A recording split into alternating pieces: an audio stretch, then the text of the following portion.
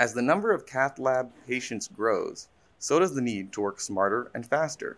With the all-new Philips Intrasight, you can.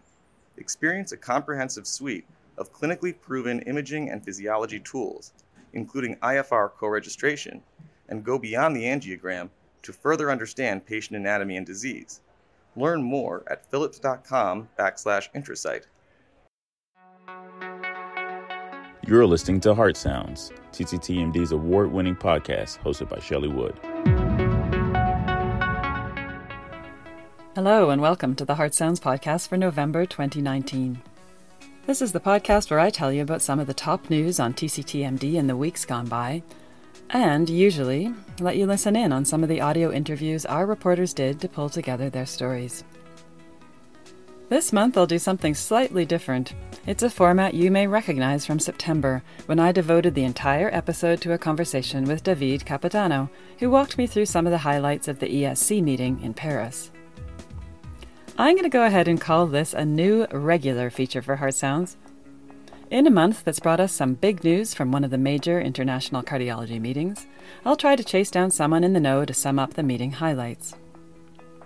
Last week, I convinced Robert Harrington of Stanford University and the newly minted American Heart Association president to recap the AHA scientific sessions. I caught up with him just a few days after returning from AHA. Have a listen. So hello, Dr. Harrington. Thanks so much for doing this with me. We don't do this that often on the Heart Sounds podcast, but it's a great way to recap some of these big meetings. I hope you've got some rest.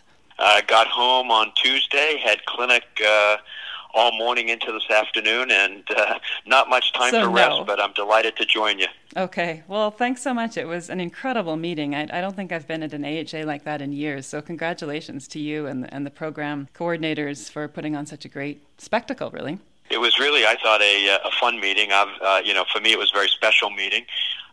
First time I've ever had my entire family at the meeting, which was a different sort of thing, but that was exciting. I do think that the city of Philadelphia really outdid themselves for the meeting. I don't know if you noticed at night, many buildings lit up red, really as a celebration of heart health and all the things that AHA is trying to do. And I would be remiss if I didn't thank and congratulate Donald Lloyd-Jones and Manesh Patel as being the chairs of the program and really doing a spectacular job. I also thought the convention center was a pretty neat place where, restored train station, and worked well. I liked it.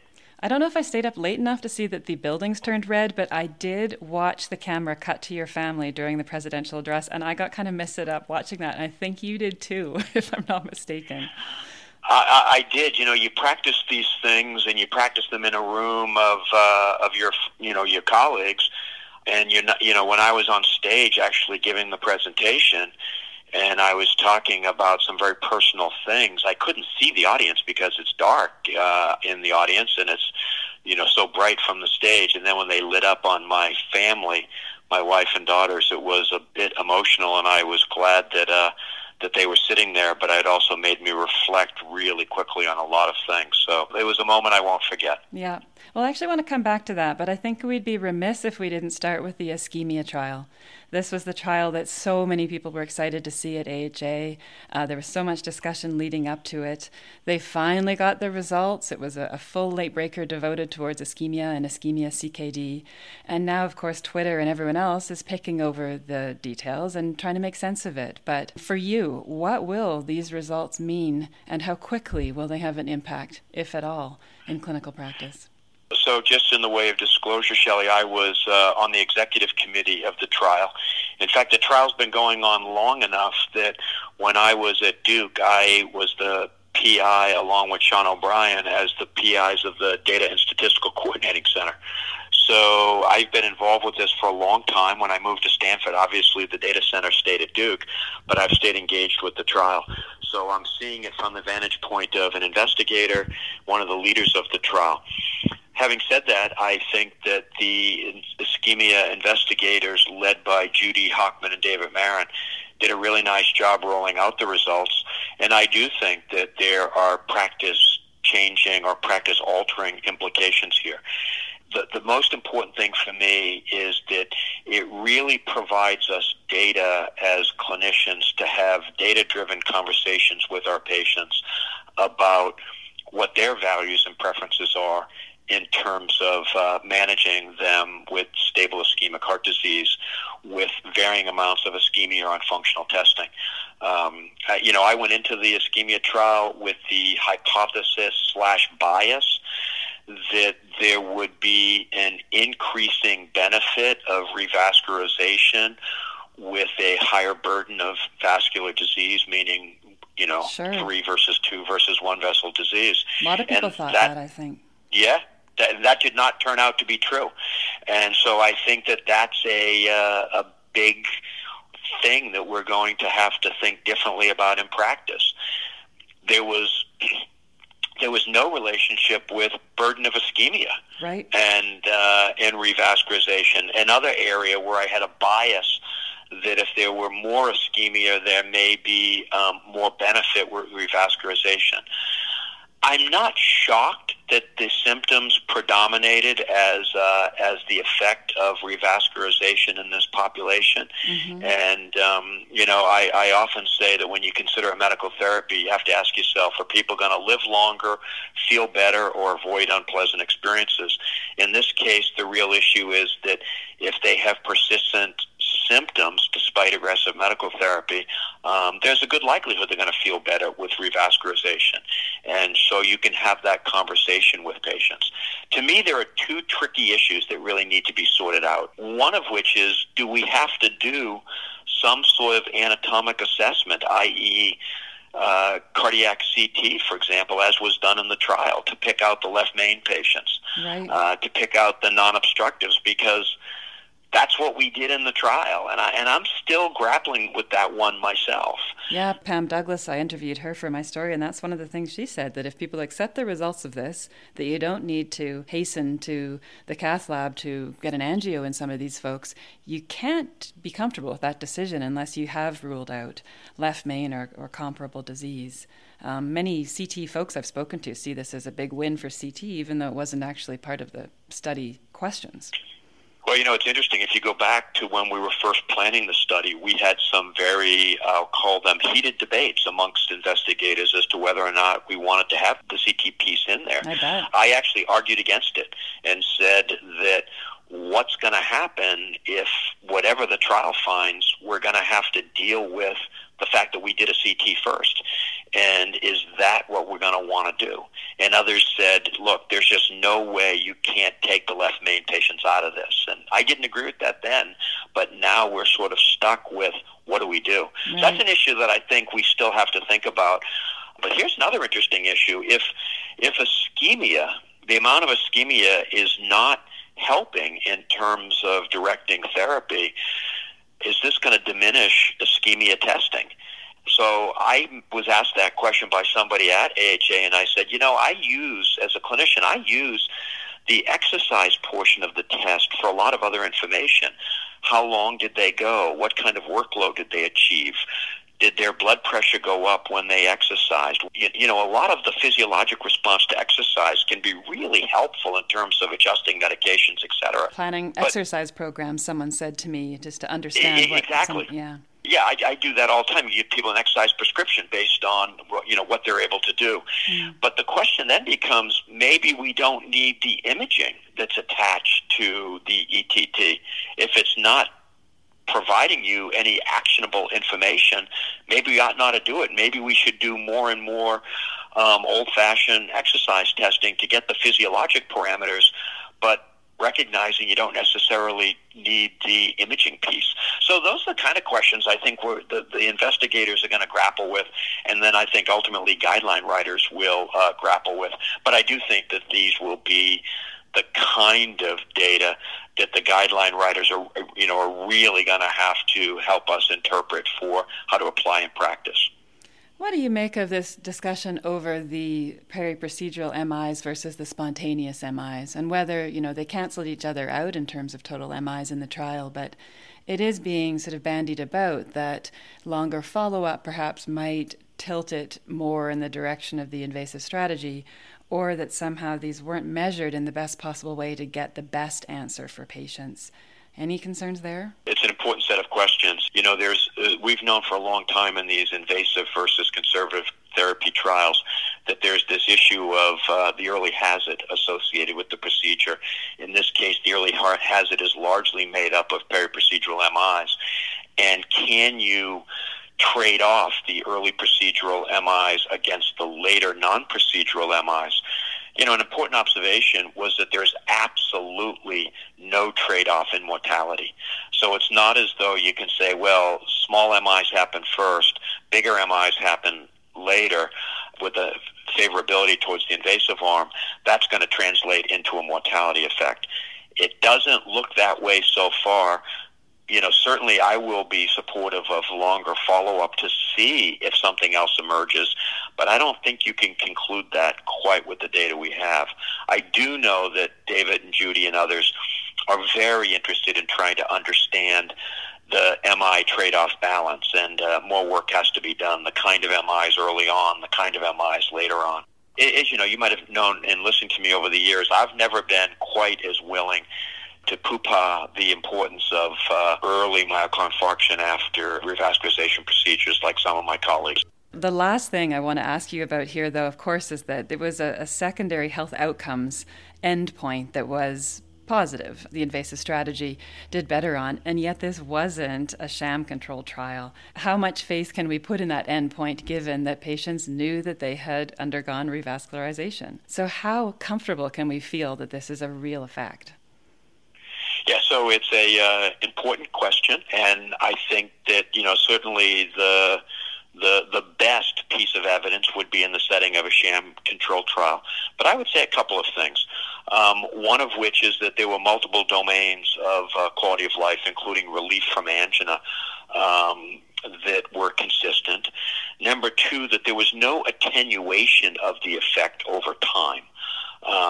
In a lot of the trials, you see an early attenuation. You see an early quality of life benefit, early symptom benefit, but that the effect of that dissipates over time. You don't see any of that attenuation over time here, which I think goes along with it being a stronger, more real effect. I take the criticism that it's not a sham control, that's not ideal, and I would accept that as a criticism. Well, we could certainly talk about ischemia for a full hour, but I know you don't have time for that. So I'll ask you briefly. There were a lot of other late breakers that I thought were very interesting in this year's program, and had ischemia not stolen the limelight, I think several others would have really got people talking, and indeed did get people talking.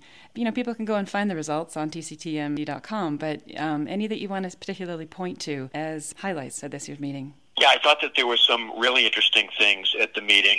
The findings with the observational findings with Impella, I thought were important and interesting, largely pointing out the fact that you can't make an assumption because something physiologically seems to make sense that in fact it does work or it does improve patient outcomes.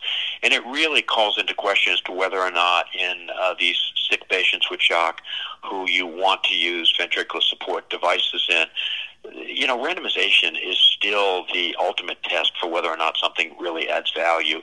And I think the Impella results are consistent with that statement.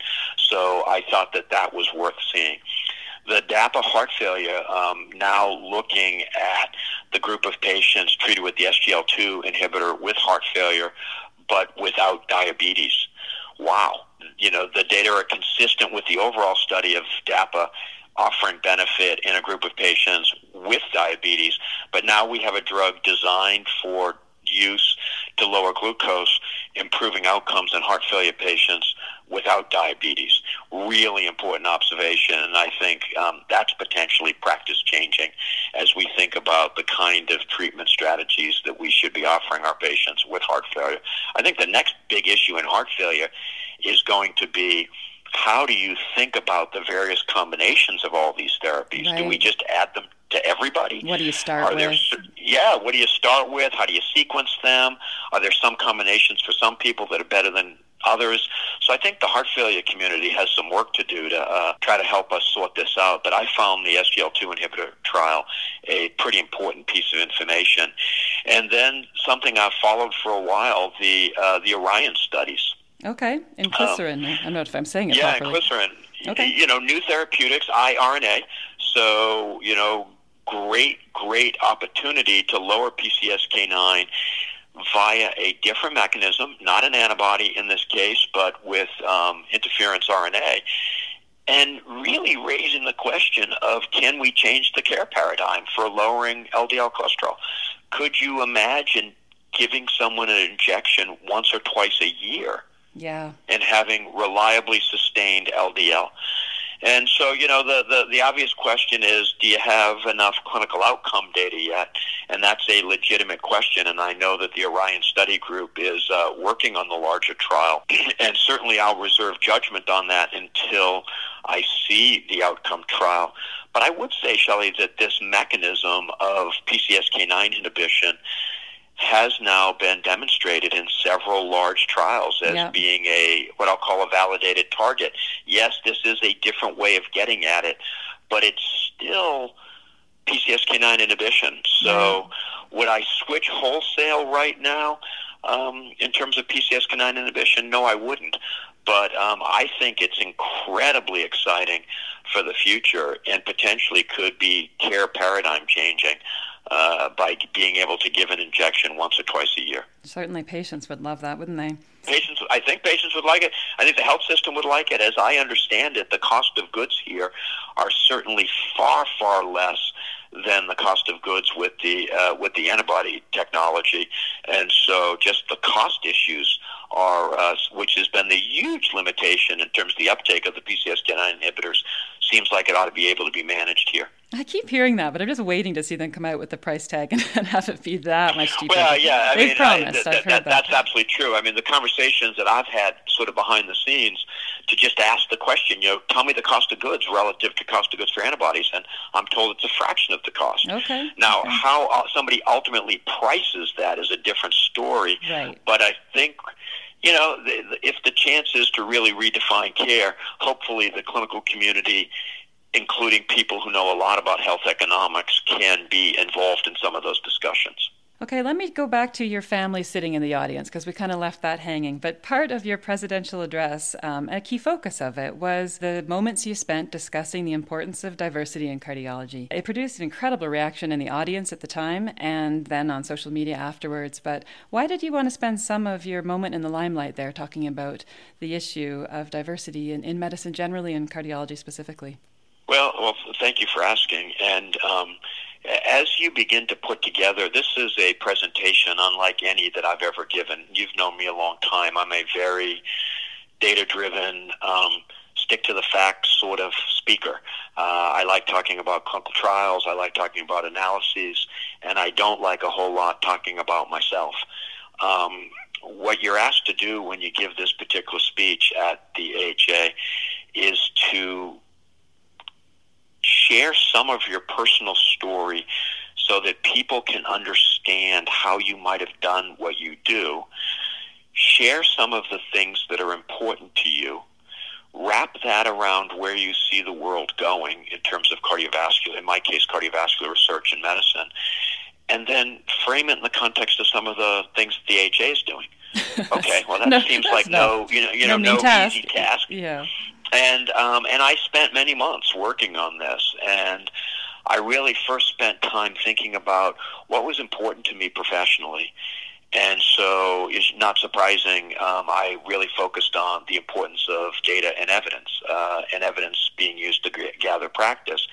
And I linked that to a lot of the things that I'd done in the past, and then I've also linked that to the things that I see as being facilitatory with evidence generation and evidence collection in the future. So that piece sort of seemed to fit. Sure. And then as I began thinking about some of the other topics that are important to me, a topic that I've gotten very engaged with over the last several years through both AHA and ACC has been the diversity in the workforce issues. And I've been increasingly vocal on that, both in terms of my speaking roles as well as my writing roles, but also in terms of things that I have been that I'm doing on the local front within my department, and particularly around equity and compensation, for example, for our department faculty. And as I've gotten more involved in this, I thought, look, I've got the bully pulpit / the platform. Exactly. I need to use it.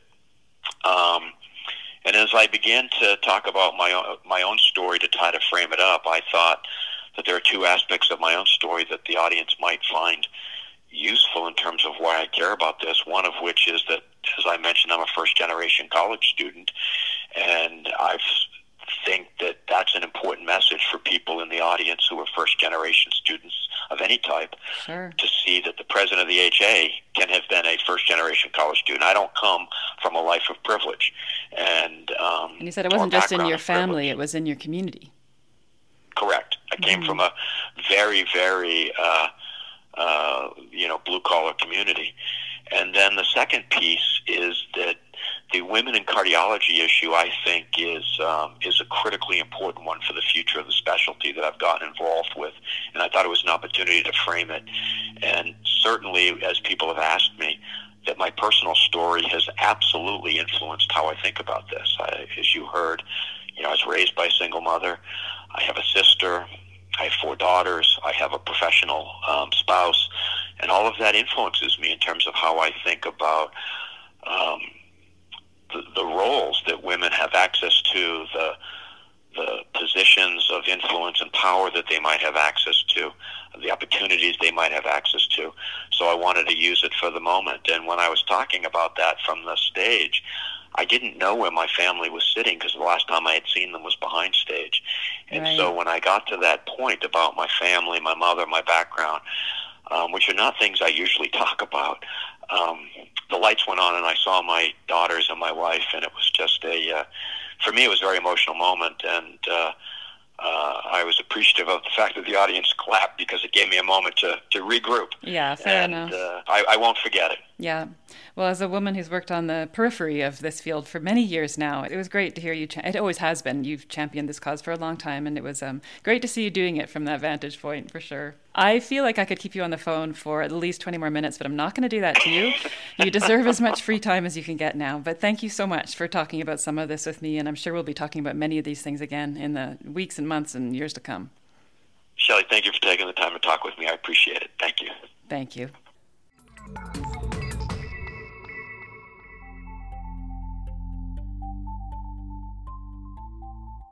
That's it for the November edition of Heart Sounds. I think it's pretty clear I could have kept Bob Harrington on the phone for a lot longer than I did. Please do check out TCTMD's print coverage to get more details on ischemia and ischemia CKD, new insights from DAPA-HF with dapagliflozin, and those 2 Impella analyses hinting at higher adverse cardiovascular event rates with these devices.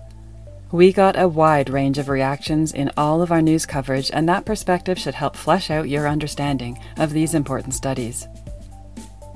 Of course, there were many more interesting topics and results unveiled at AHA this year that we didn't get to talk about on the podcast. I'd highlight Colcott, showing that the anti-inflammatory gout drug, colchicine, cut the risk of CV events in patients who'd had a prior MI. There's also some fascinating, albeit observational data, comparing self-expanding versus balloon-expandable TAVR devices, as well as the full Galileo results, confirming that rivaroxaban was associated with an increased risk of death following successful transcatheter valve implantation compared with antiplatelet therapy alone. And there's much, much more. Please find your way to the AHA conference page on TCTMD to get all of those important stories. Don't forget, TCTMD also covered 3 other meetings in November. These were the Viva meeting in Las Vegas, PCR London Valves, and VEITH in New York City. Americans heading into the Thanksgiving weekend will have plenty of reading material on those long flights home, or if you're looking for a way to escape your in-laws. Thanks so much for tuning into Heart Sounds. See you back here next month. Love listening to Heart Sounds? Be sure to check out additional podcast series from TCTMD featuring Talking Points with Mike Gibson, and Rock's Heart Radio with Dr. Roxana Moran. These episodes are available on SoundCloud, Google Play, and iTunes.